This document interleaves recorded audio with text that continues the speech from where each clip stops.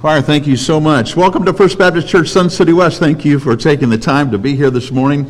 It is so good to see you, and you're spread all over the place.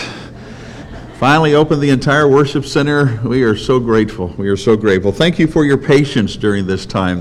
If this is the very first time that you have been here, we'd love for you to take the card that is in front of you and just fill it out. As you leave today, just put it in one of the offering boxes at each of the exits. We would certainly appreciate you doing that so we could acknowledge your being with us. At the same time, in the pew in front of you, there is another envelope. That is for Mission Dignity. Today we are celebrating Mission Dignity, and there are a lot of folks don't have a clue what that is. It's kind of changed names through the years, but basically in Southern Baptist life, we have had faithful ministers who have served for many, many years in rural areas, small communities, places where they didn't make a whole lot of money. And either that couple when they retired or the widows of those pastors just have a hard time making it. And Mission Dignity was developed a number of years ago for Southern Baptist churches to gather together and to give not only a special offering, but some folks give on an ongoing basis, so that over 1,900 participants, either couples or widows, on a monthly basis are given a stipend to help them just to buy groceries, to get gas, to do the things that they need to do. My mom was a recipient of that for many years. My dad died right before he retired from ministry, and she lived another 30 years, and if it hadn't been for that, I tell you what, she would have had a very difficult time. So we are very, very thankful for Mission Dignity. So today, we would love for you to take that envelope and just sometime during the week or today, just write out a check, put it in it. You can drop that in one of the offering boxes, or you can give it in to another day for an offering, or you can send it directly to the Guidestone Financial Resources, which is our Southern Baptist Convention retirement agency, and but we would prefer you just to drop it in here. That'll save you a stamp, and that way we also know what our church is doing to try to help in this endeavor. So you'll see a video a little bit later on, but I want you to make sure, take that home with you, be praying about it, and see what you could do to help some of those who have spent years and years in service. Well, I tell you what, I wonder if you might do me a favor. You're settled in very nicely. I'm going to ask you to stand, if you would.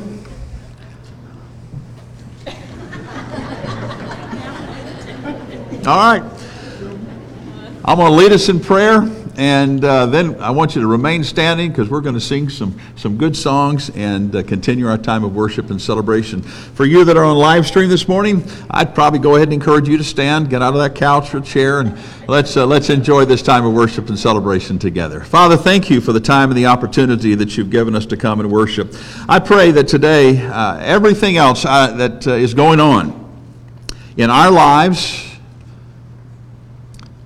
in our region, and Father, in our country, that we'll just try to push that to the side, and today, at this hour, we would concentrate on hearing what you have to say to us through the power of your Spirit. Through all the different elements of this worship, God, I pray you would speak to us, we would be open and to hear, and Father, not only to hear for education, but Father, to hear for the challenge of service. We pray these things in Jesus' name. Amen. It's a beautiful morning to worship the Lord, and it's a wonderful morning to worship his name or to study his word. I'm glad that you're already standing. Let's sing together.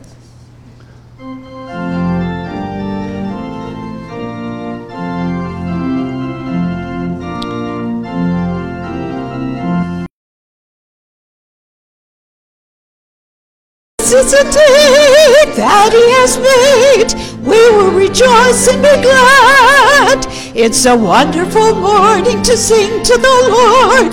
This is a day he has made. Yes, we will rejoice and be glad. Yes, this is a day he has made. It's a beautiful morning to worship the Lord. This is a day he has made. It's a wonderful morning to study his word. This is a day he has made. This is a day that he has made. we will rejoice and be glad. It's a wonderful morning to sing to the Lord. This is a day He has made. Yes, we will rejoice and be glad. Yes, this is a day He has made. Joyful, joyful, we adore Thee, God of glory, Lord of love. Hearts unfold, floors before Thee, opening to the sun above. Melt the clouds of sin and sadness, drive the dark of doubt away. Giver of immortal gladness, fill us with the light of day. All Thy works with joy surround Thee, earth and heaven reflect Thy rays. Stars and angels sing around Thee, center of unbroken praise. Field and forest, vale and mountain, flowery meadow, flashing sea, singing bird and flowing fountain, call us to rejoice in Thee.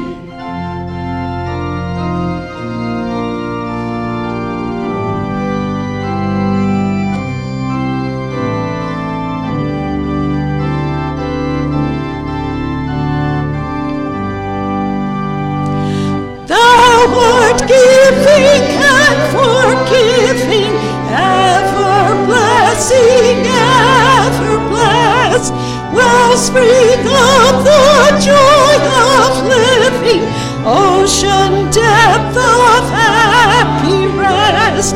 Thou our Father, Christ our brother, all who live in love are Thine. Teach us how to love each other, lift us to the joy divine.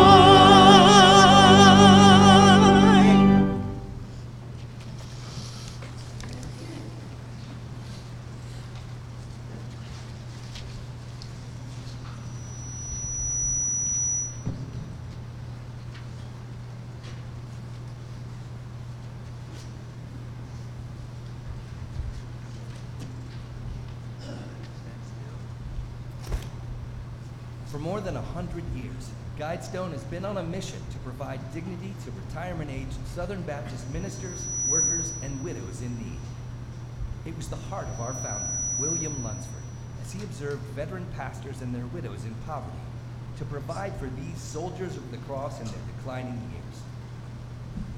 Give yourself wholeheartedly to the work. We'll stand back. If you fall in the work, we'll care for you. If you die, we will not allow your family to suffer.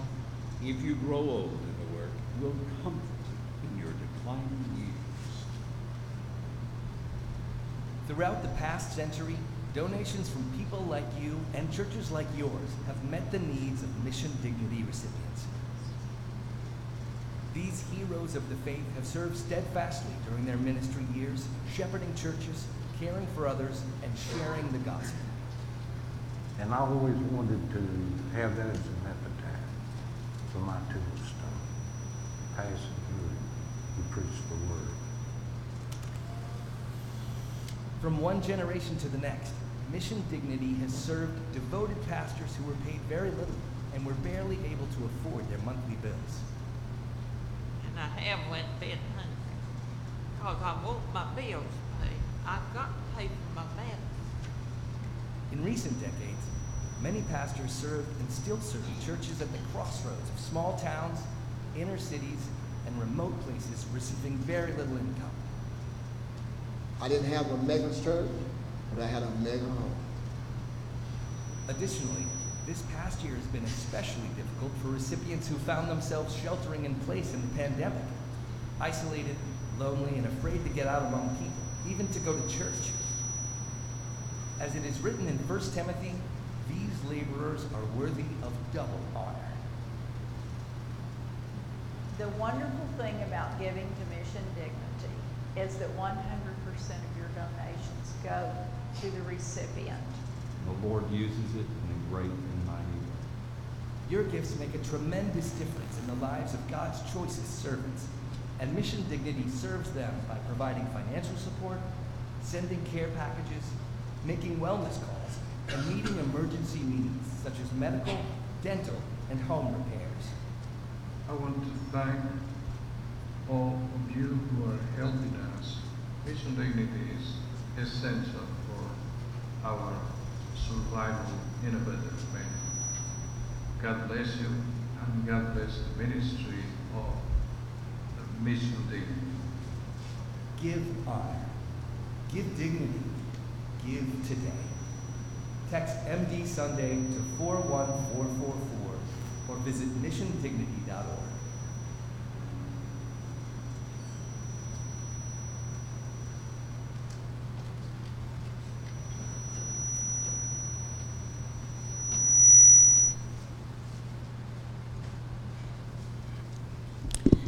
Will you pray with me? Our holy God and loving Heavenly Father, first this morning we come to thank you for these precious men and women, God, who gave their lives so selflessly, Father, in your service. And Father, many of them, as our pastor said, did not make very much money across the years. And so, Father, I just pray this morning that each one of us, as we consider and pray about what we should give, Father, that we might be generous in giving, Father, because they served you well. And Lord, I pray for each person who's here this morning now, Father, that you will just still our hearts, calm our spirits, Father.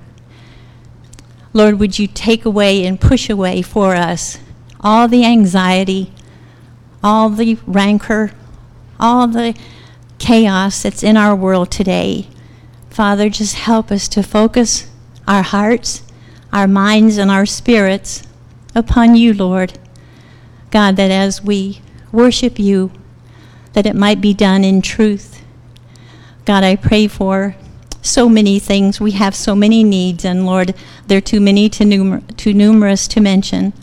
But God, I pray for each person here this morning.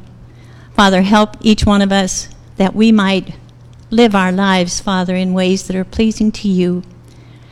Help us, Father, that we might reach out to our community. There are so many, Lord, who don't know you. And we can sometimes be so complacent in knowing that, quote, we're okay, Father, but we need to care and to love others. God, would you help us to heed the Great Commission? Even though we may be older, Father, we still have the opportunity to tell so many people about you, and I pray that we might do that. This morning I pray especially for our country. God, I pray that you would help us, Lord, that we would not as Christians be engaged in the anger and the division that are here. It's such a sad thing to see. But God, that instead that we, again, might be that light, that instead of being angry, Father, that we would pray for all of our leaders, for everyone who is in any kind of position, God, that they might, if they don't know you, come to know you, that you would convict their hearts, God. Help them so that our country might return to the days when we were a country that loved and honored you, God. I pray for our service this morning, and especially right now for our pastor. As he brings your message, Father, God, would you bless him? Give him your words from your heart, God. Help each one of us to take them in and to listen, God, and to learn, but not only, as he said, to learn, but to take these things into our own lives, God. And if there's one here that does not know you, that this might be the day that they would come to know you in a very personal way, and that their life might be changed. Father, we love you so. I just pray again for each person here. Help this to be a good day of worship for all of us. For it's in Christ's name that I pray. Amen.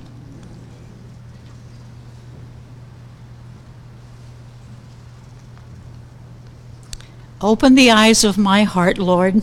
I want to see you. That is our prayer this morning.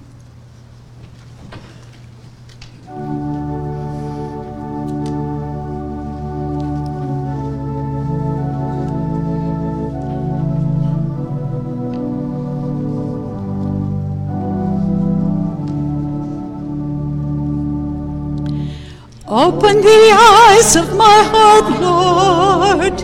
Open the eyes of my heart. I want to see you. I want to see you. Open the eyes of my heart, Lord. Open the eyes of my heart. I want to see you. I want to see you. To see you high and lifted up, shining in the light of your glory. Pour out your power and love as we sing, holy, holy, holy. Holy, holy, holy. Holy, holy, holy. Holy, holy, holy. I want to see you.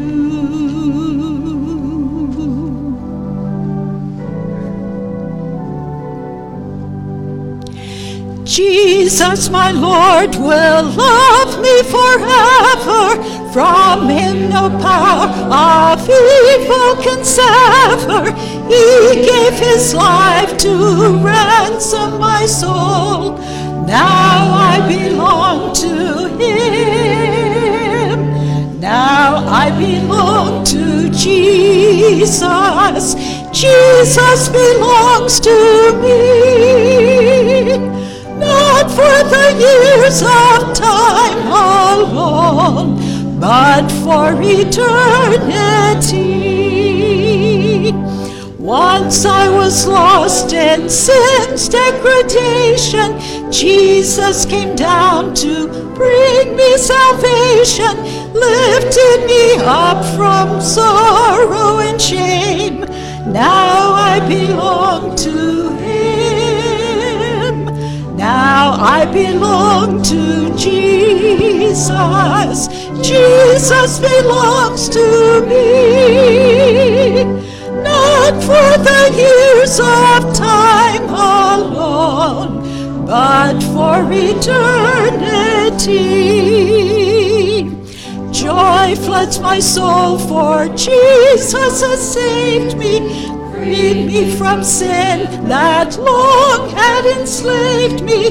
His precious blood he came to redeem. Now I belong to him.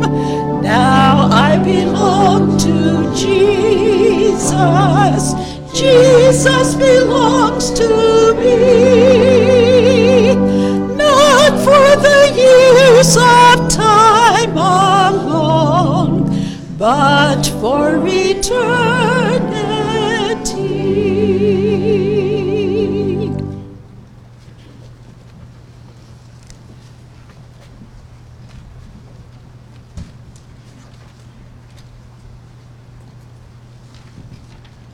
Good morning. When we make Jesus the Lord of our lives, we make him Lord for everything. Because if he's not the Lord of everything, then he's really not Lord at all.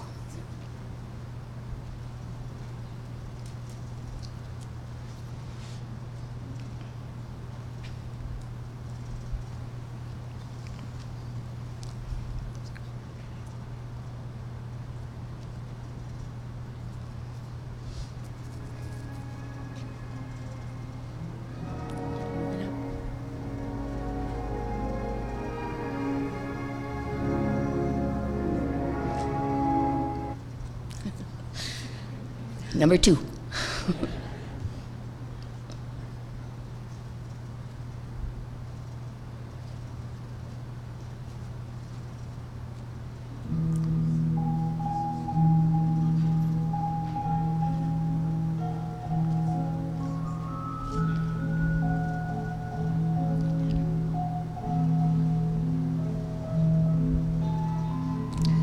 Jesus be the Lord of all. Jesus be the Lord of all. Jesus be the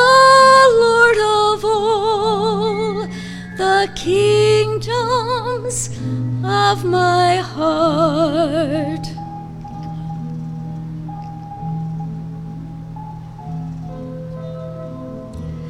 In my heart are kingdoms of a world that's all my own. Kingdoms that are only seen by myself and God alone.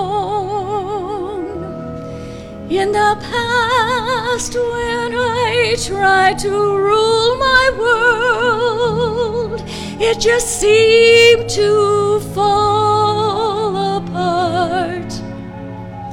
So please, Jesus, be the Lord of all the kingdoms of my heart.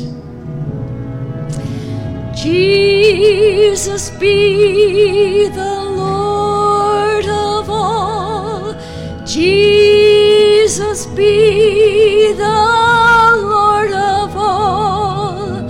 Jesus, be the Lord of all the kingdoms of my heart. Guess I only fooled myself, for I said I've yielded all.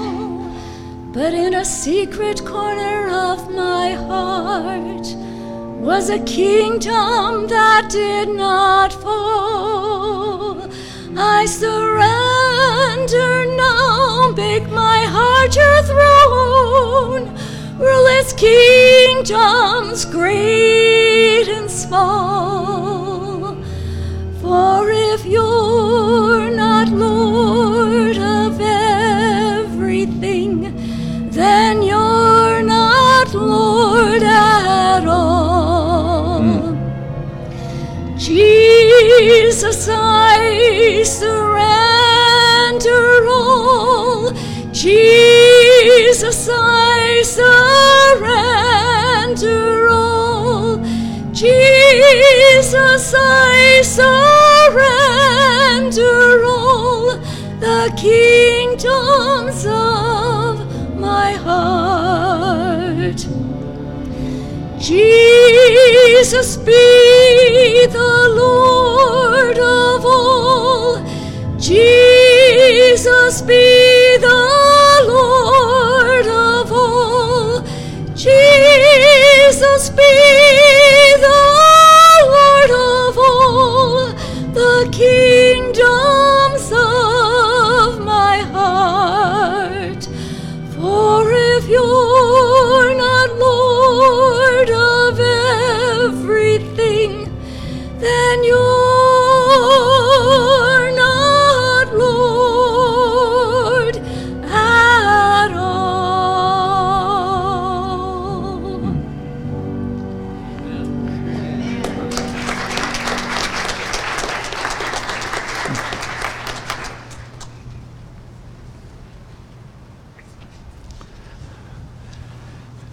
Dinah, thank you so much. Such a beautiful, beautiful song. Would you join me in prayer? Father, thank you for the opportunity that you've given us today to come and be a part of this time of worship and celebration. And Father, the words that we have just heard, they give us pause because most of us here, and probably most that are watching, have asked you to be their Savior. But Lordship is different. And I pray that this morning they'll take the words of the song and, Father, the words from your word and give us an understanding of Lordship and also stewardship. And Father, also servanthood. Help us not to leave this place, Father, until we understand what your word says and see the examples in Scripture. And then, Father, in our own minds and our hearts, make the decisions that would please you. It's in Jesus' name we pray. Amen. Just outside of a little town of Pulaski, Tennessee, the date was November 27th, 1863. The accused had ridden in a wagon on top of a coffin that he soon would be buried in. A gallows had been built on high ground, and a young Southern soldier stood on a trapdoor with a rope around his neck. A Union soldier had been chosen to spring that trap, but he didn't relish the job. He, like many of the Northern soldiers that were gathered there together, had grown to love and to respect Sam Davis. Looking over the soldiers, that Union soldier offered all the money that he had for anybody who would take his place, but there were no takers. In the distance, there were hoofbeats of a running horse, and there were among the soldiers gathered there the hope, as they were almost holding their breath, that this would be a reprieve. It was a message from General Dodge saying one last time, Sam Davis, if you would give us the name of this Union officer that gave you those special papers that you had in your possession when you were caught, we will let you go free. Samuel Davis's answer again was pointed. He said, if I had 1,000 lives to live, I would give them all before I would betray a friend. The day before, Davis had spent the day and the evening with a chaplain. It was during that evening that Sam Davis asked the chaplain if he would be willing to sing a song that was his mom's favorite hymn. And so together in that cell, they sang, on Jordan's stormy banks I stand and cast a wishful eye to Canaan's fair and happy land where my possessions lie. No chilling winds nor poisonous breath can reach that healthful shore. Sickness and sorrow, pain and death are felt and feared no more. I am bound for the promised land. I am bound for the promised land. Oh, who will come and go with me? I am bound for the promised land. Davis had deep faith. But now we see Sam Davis with the hangman's noose around his neck. He looked over at the Union soldier who was hesitant. Historians write that Davis said to his counterpart, it's okay. I did my job. You do your job. And without, the door sprung and Sam Davis died. He died because of his loyalty to a friend.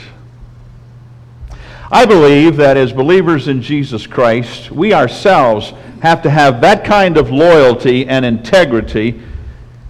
We've got to have that kind of loyalty and integrity so that as it permeates our lives, we and people around us understand that Jesus Christ is the Lord of our life and that we would never betray Him.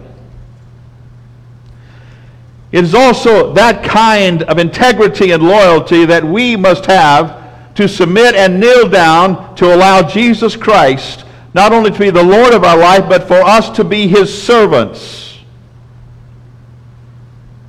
we must truly bring together into our lives lordship and servanthood. So what is biblical lordship? It's kind of interesting what Jesus said in John chapter 13, verses 13 and 14. You call me teacher and Lord, and rightly so, for this is what I am. Now that I, your Lord and teacher, have washed your feet, you should also wash one another's feet. Lordship. The word Lord comes from a Greek word we understand as kairos. It means supreme authority. The suffix ship means a state, a condition, or an office. Literally, one who is entitled to a specific rank or title. So, therefore, lordship means that Christ is entitled to the rank and title of being Lord and having supreme authority in your life if you are a follower of His. Let that sink in for a moment. We love the idea of salvation, that Christ has forgiven us of our sins and we have life everlasting. But there are some of us that might think, gosh, but you know what? I can still go and kind of live with my own desires. I may go to church every Sunday, but you know, part of this life I live is still mine, and I'm going to enjoy it. And yet with that identity, that understanding, if we're really going to make Jesus not only the Savior of our life, but also the Lord of our life, that it means that He is entitled to the rank and title of being Lord and having supreme authority in your life as a follower.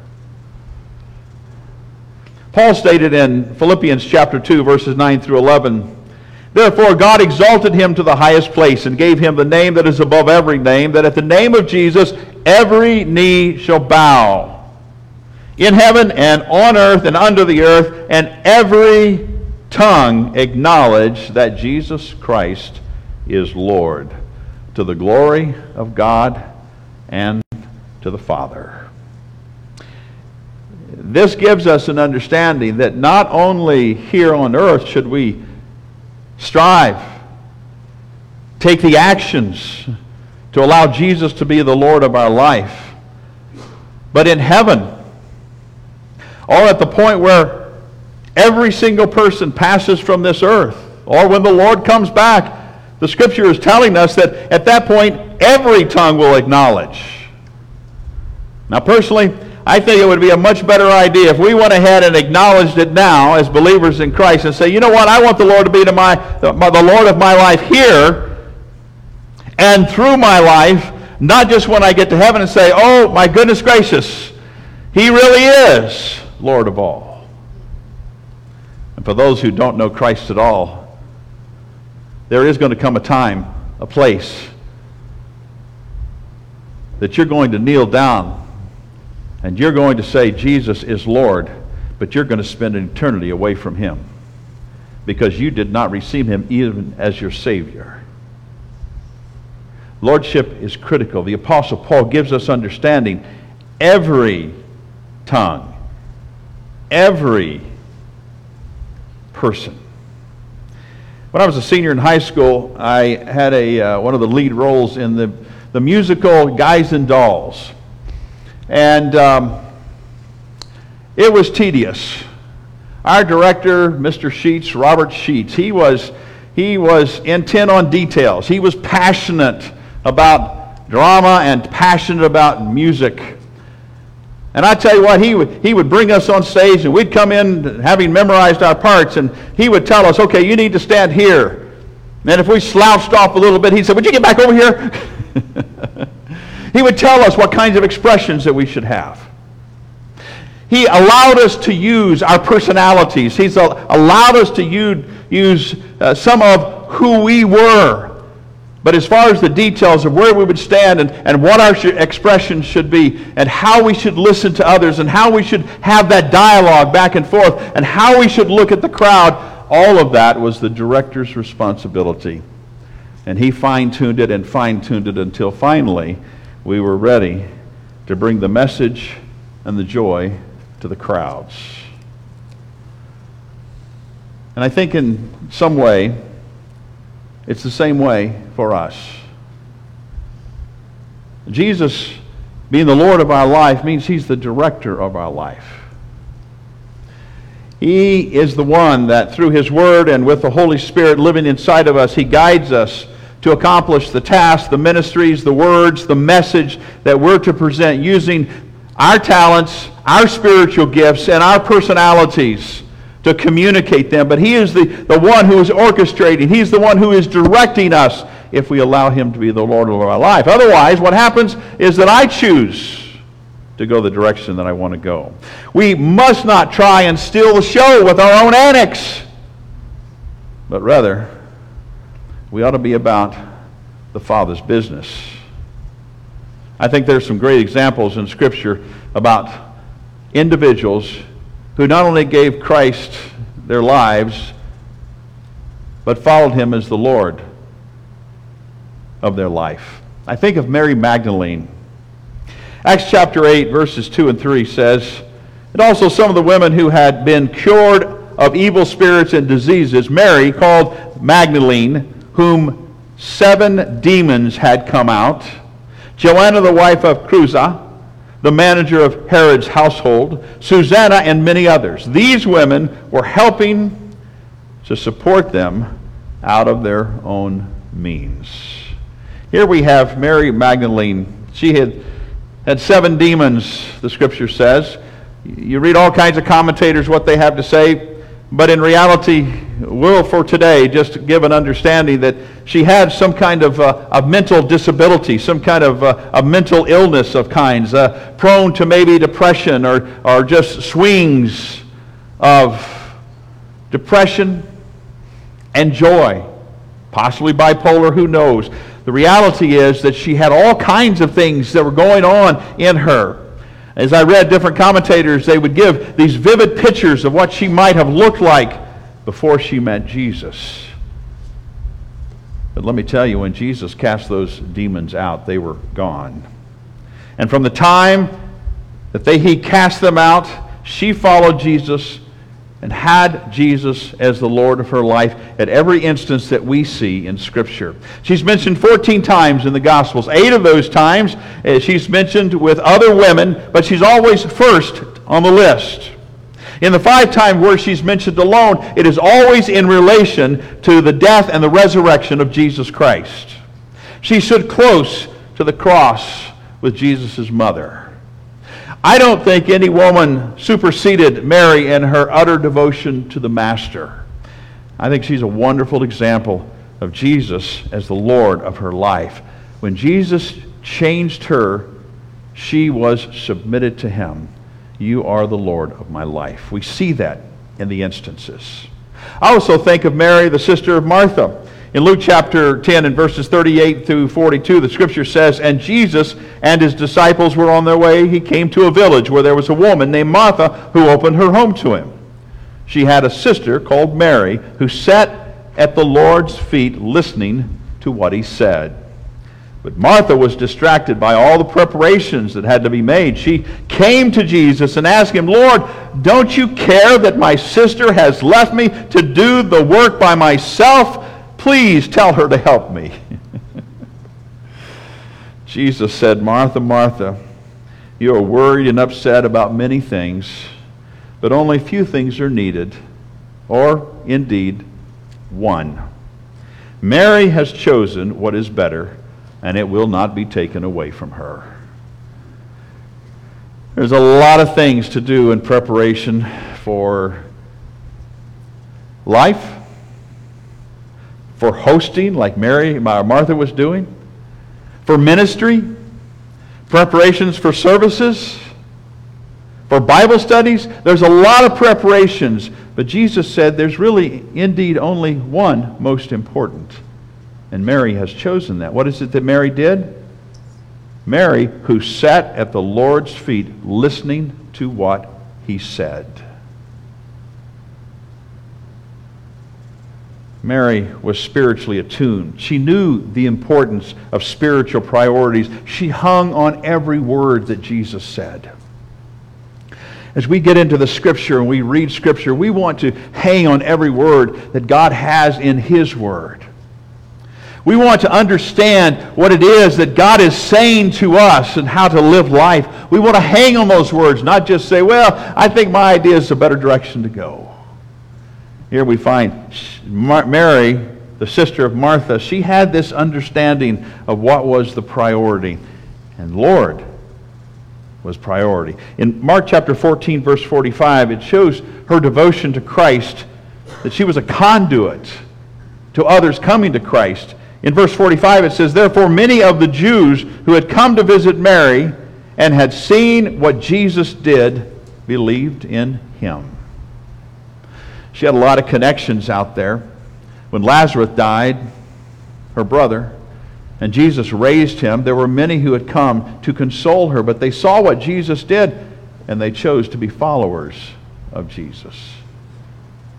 Her personality was such that she would say, listen, look what Jesus has done.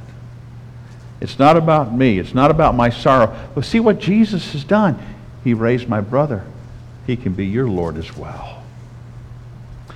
Mary's complete devotion led to her giving sacrificially as well. In John chapter 12, verse 3, the scripture says, then Mary took a pint of pure nard, an expensive perfume. She poured it on Jesus' feet and wiped his feet with her hair. And the house was filled with the fragrance of perfume. Guess what? It brought outrage from Judas, who carried the money for the disciples. He would love to have seen that in his till. But in verse 7, Jesus said, leave her alone. It was intended that she should save this perfume for the day of my burial. You will always have the poor among you, but you will not always have me. If you remember, that was Judas's response. We could have done lots of ministry with the poor, but that's not really what Judas wanted to do with the money. And Jesus said, listen to what the most important thing is. Mary understood the idea of the lordship. She was spiritually attuned. She gave sacrificially. I think that was captured by a song that Charles Wesley wrote. Listen to these words. Oh, that I could sit forever like Mary at the Master's feet. Be this my happy choice, my only care, delight, and bliss. My joy, my heaven on earth is this, to hear the bridegroom's voice. It's this hearing of his voice. The reading of Scripture that should be alive, exciting, enthusiastic response on our part for his word.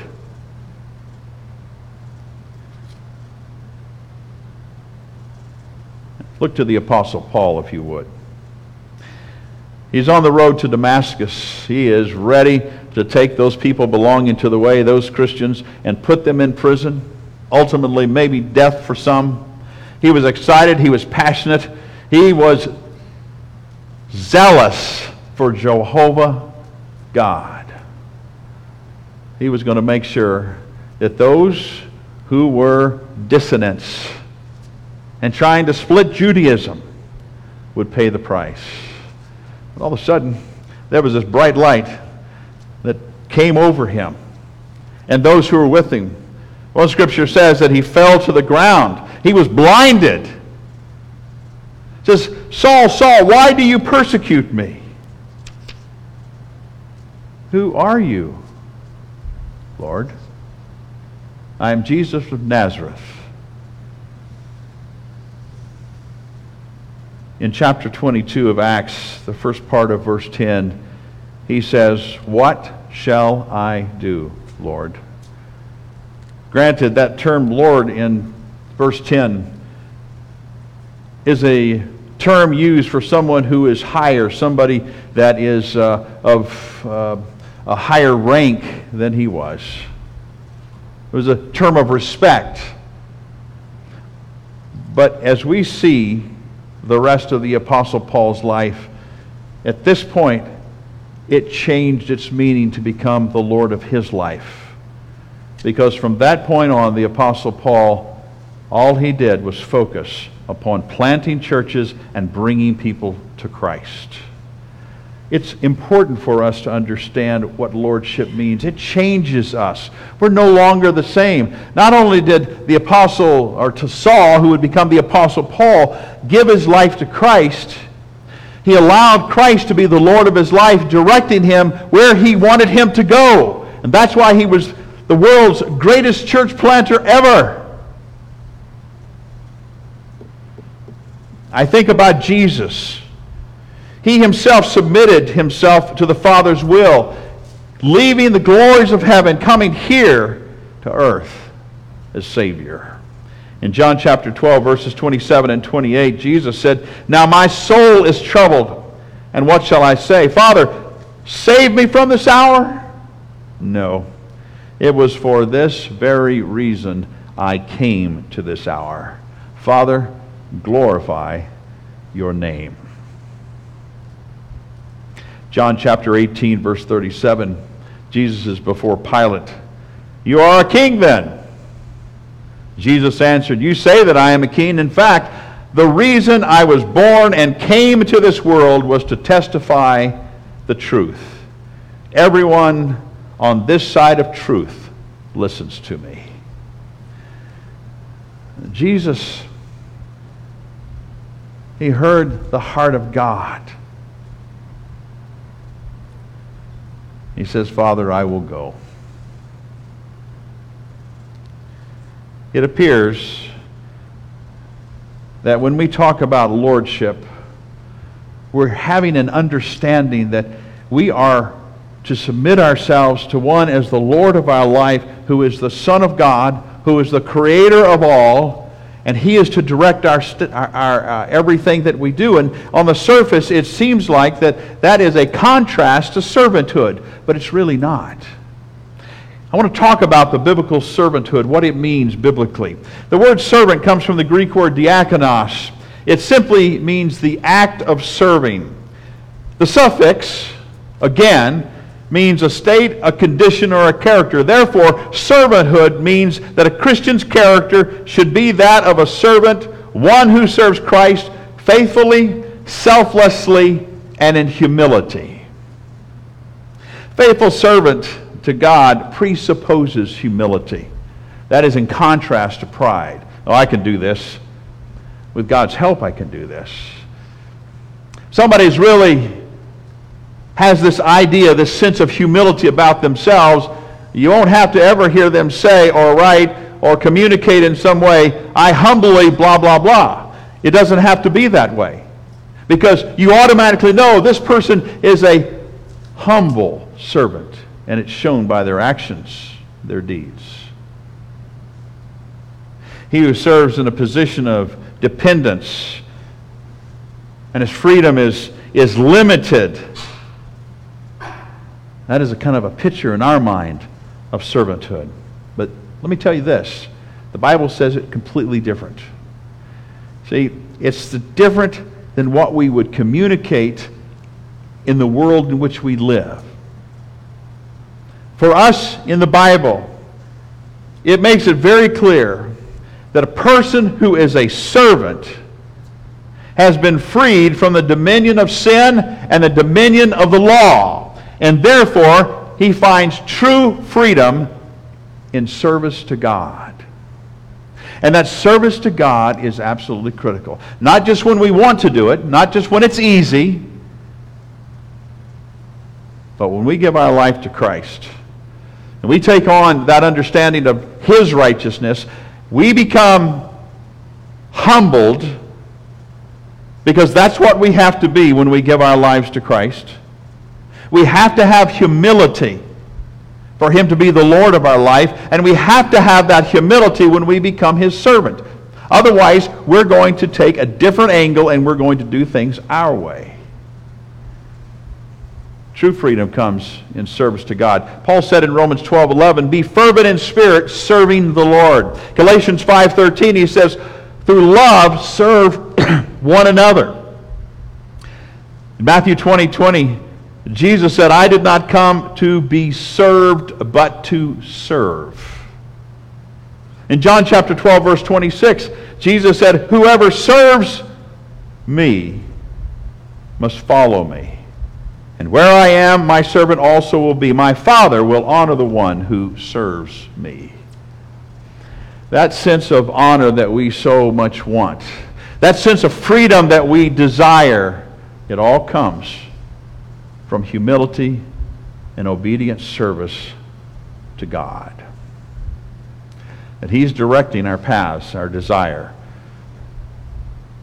We still have the freedom of choice. We still have the choice to do what we want.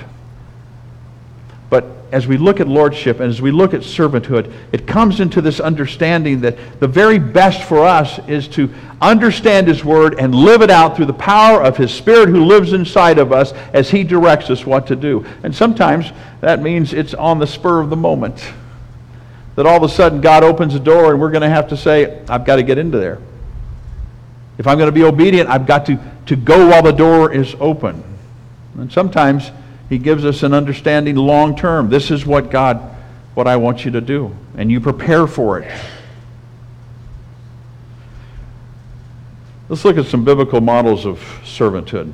I want to go back to Mary Magdalene. Mary Magdalene in Matthew chapter 27, verses 55 and 56, the scripture says, many women were there watching from a distance. They had followed Jesus from Galilee to care for His needs. Among them were Mary Magdalene, Mary the mother of James and Joseph, and the mother of Zebedee's sons. There we have her. From the point that Jesus cast out the demons, she was a follower. And what specifically hit me was her caring for His needs. That's what a follower does. Just be obedient, help. Use what we have to accomplish God's plan. In Mark chapter 16, in verse 1, the scripture says, when the Sabbath was over, Mary Magdalene, Mary the mother of James, and Salome brought spices so that they might go and anoint Jesus' body. They weren't anticipating the resurrection.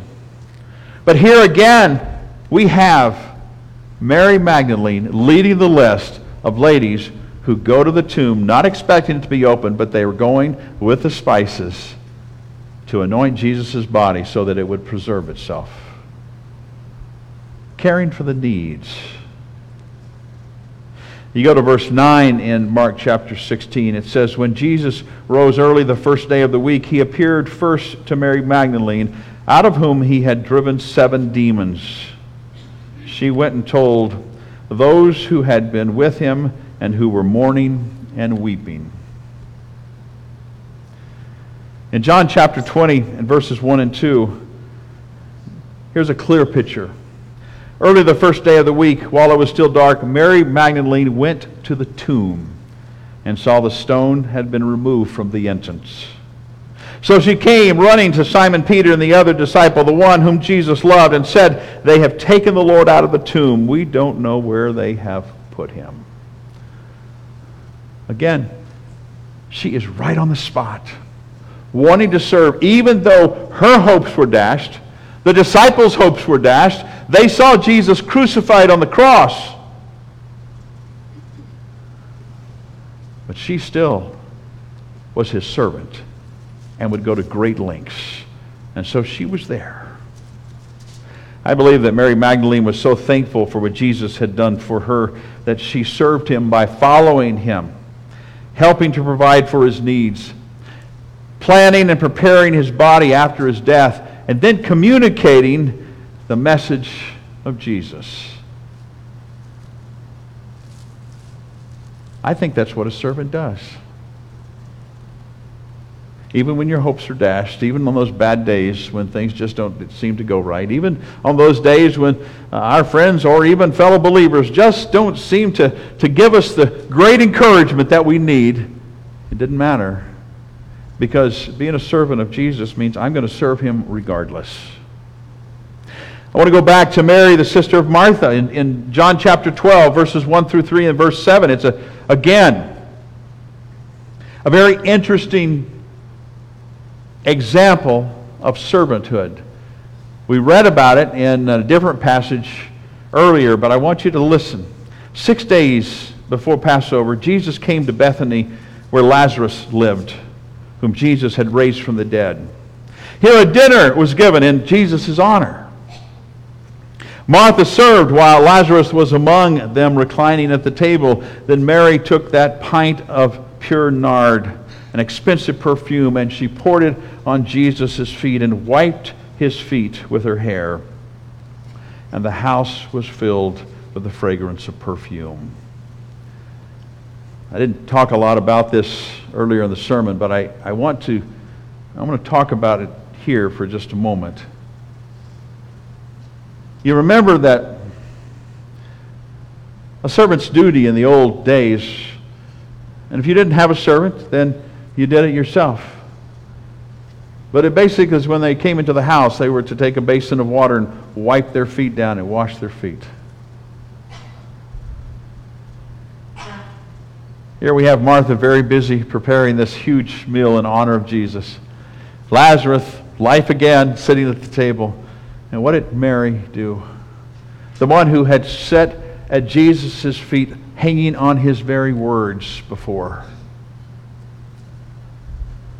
She went and she took this perfume and she broke the jar and poured it on Jesus' feet.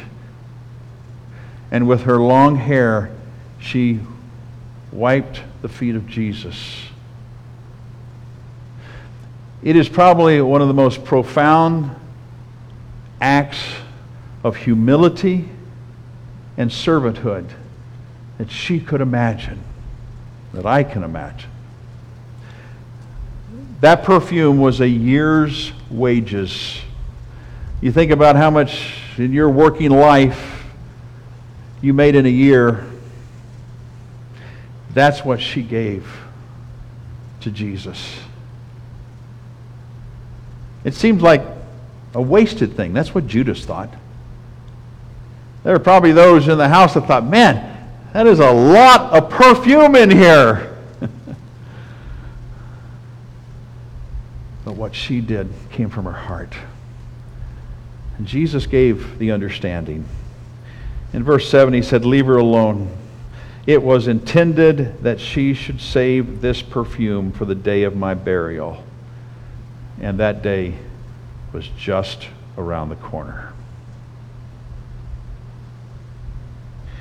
You see, she was grateful for the Lord bringing back her brother to life.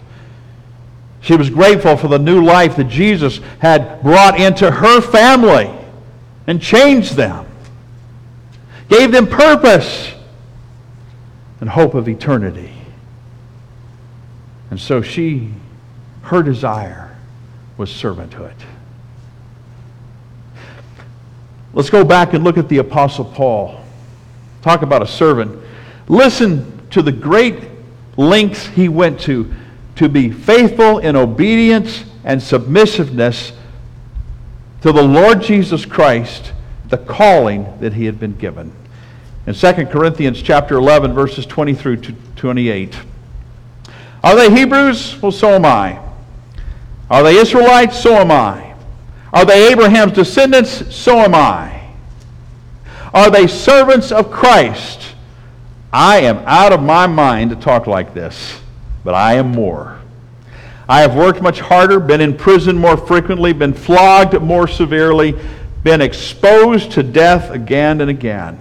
5 times I received from the Jews the 40 lashes minus 1. 3 times I was beaten with rods. Once I was pelted with stones. 3 times I was shipwrecked. I spent a night and a day in the open sea. I have been constantly on the move. I have been in danger from rivers, in danger from bandits, in danger from my fellow Jews, in danger from the Gentiles, in danger in the city, in danger in the country, in danger at sea, in danger from false believers.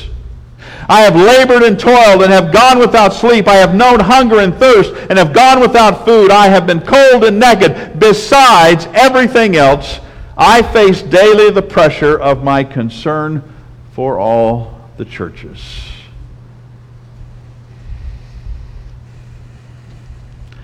You know, I've been in ministry as a pastor for almost, not quite, but almost 40 years.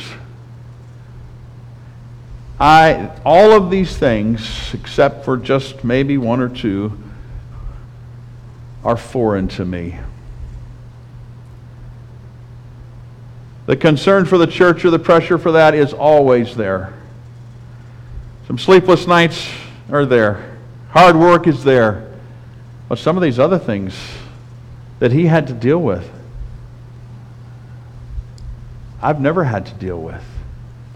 The Apostle Paul, his heart, his passion was to serve Jesus, to let people know about the gospel of Christ, to do everything in his power in his life. His life totally changed. He was a religious leader in Judaism that was high-ranking, highly educated, the rising star. But when Jesus came into his life on the Damascus Road, it changed everything.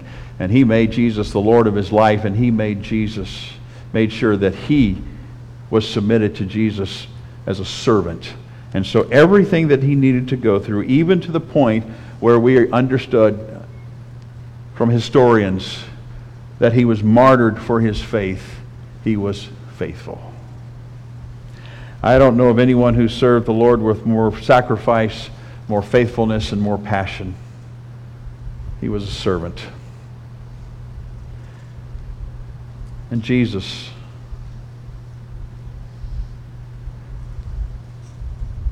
he said, I did not come to be served, but to serve. John chapter 13, if you go through most of that passage, it talks about Jesus washing the disciples' feet. Verse 12 is a focal verse.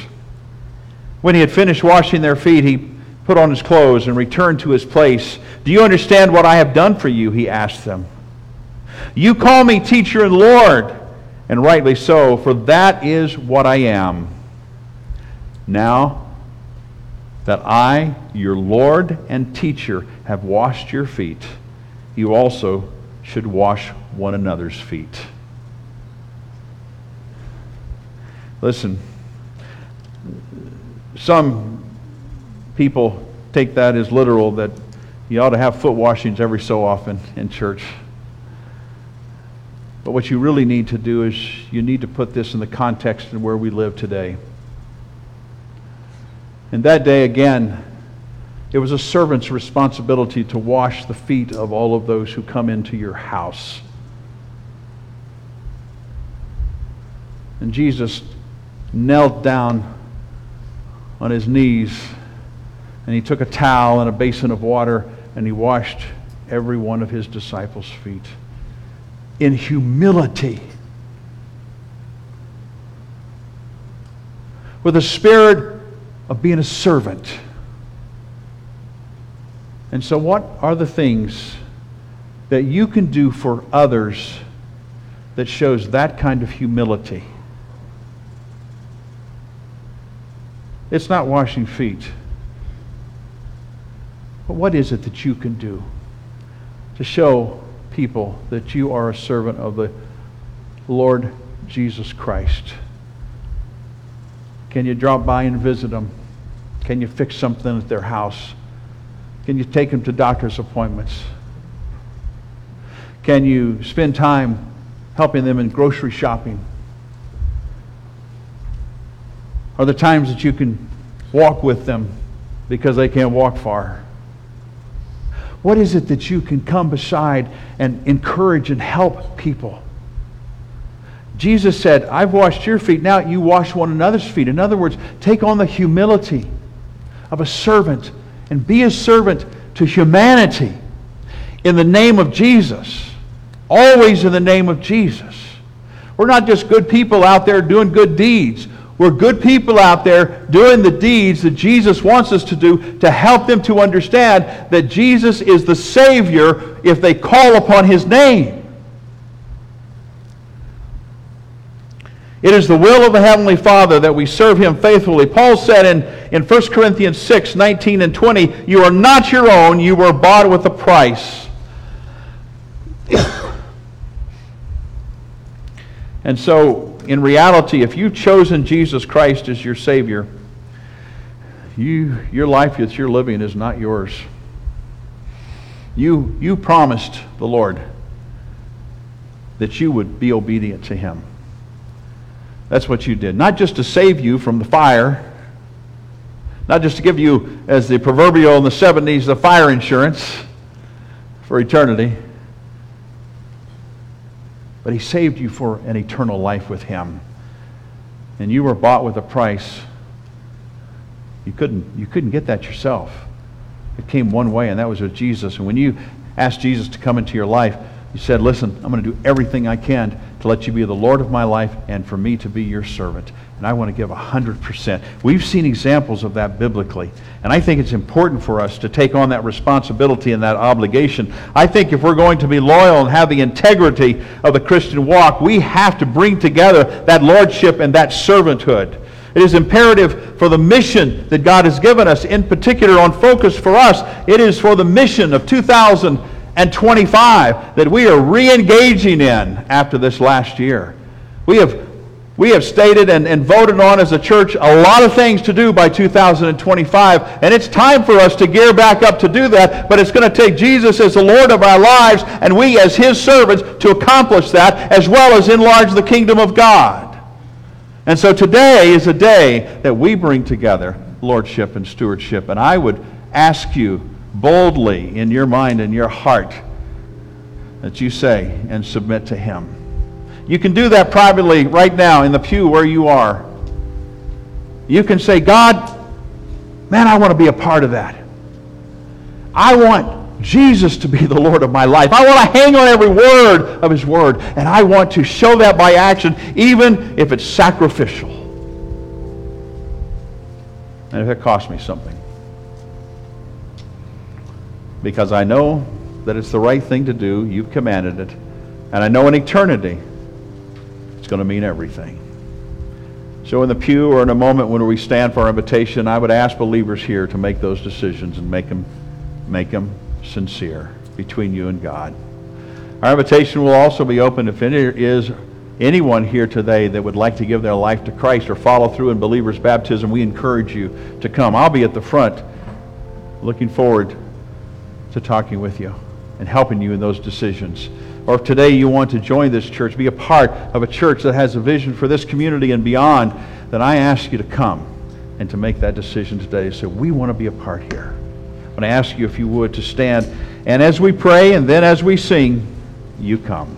Father, we ask you through the power of your Spirit that you would give us the courage and the integrity today to say, God, I'm going to do everything in my power to allow you to be the Lord of my life, and in humility, a true servant of yours, so that when I read your word and it challenges me to action, that I go to that action. And I, in whatever ways that you lead me, will wash the feet of the people that are in this church and in this community. It's in the name of Jesus we pray.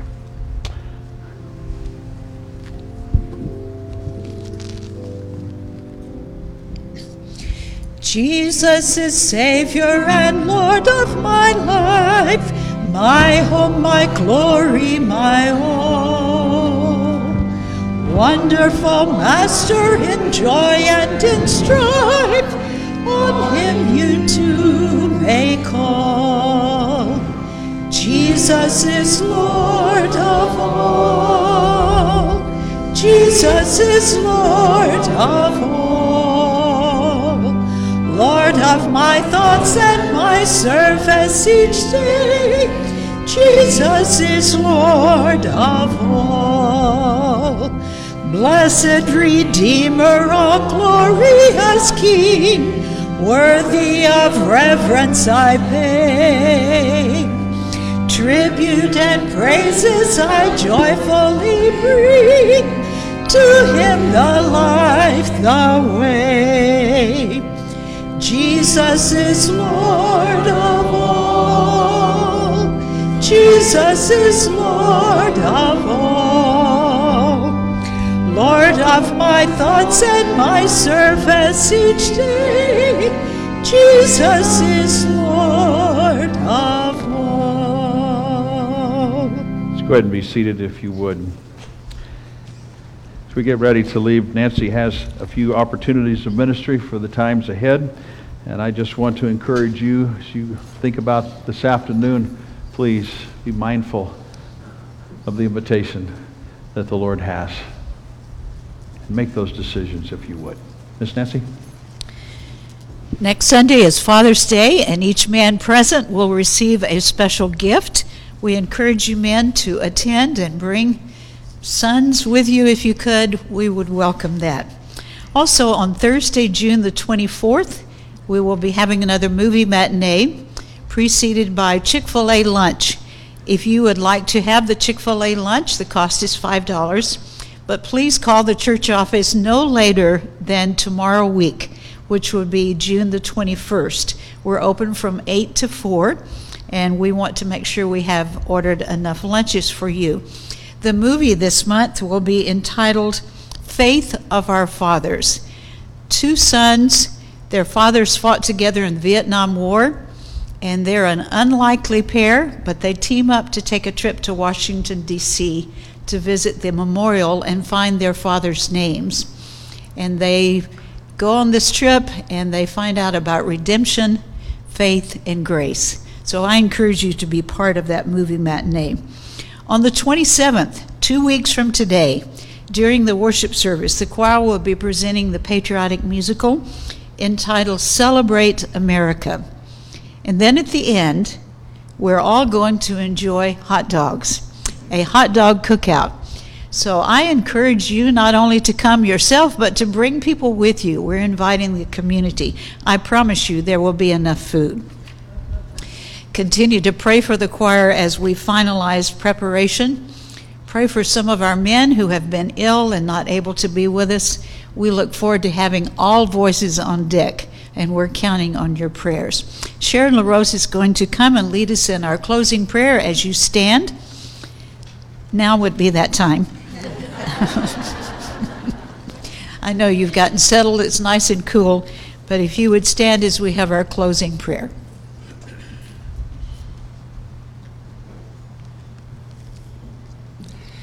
Bow with me, please, as I read Hebrews chapter 10, verses 23 through 25.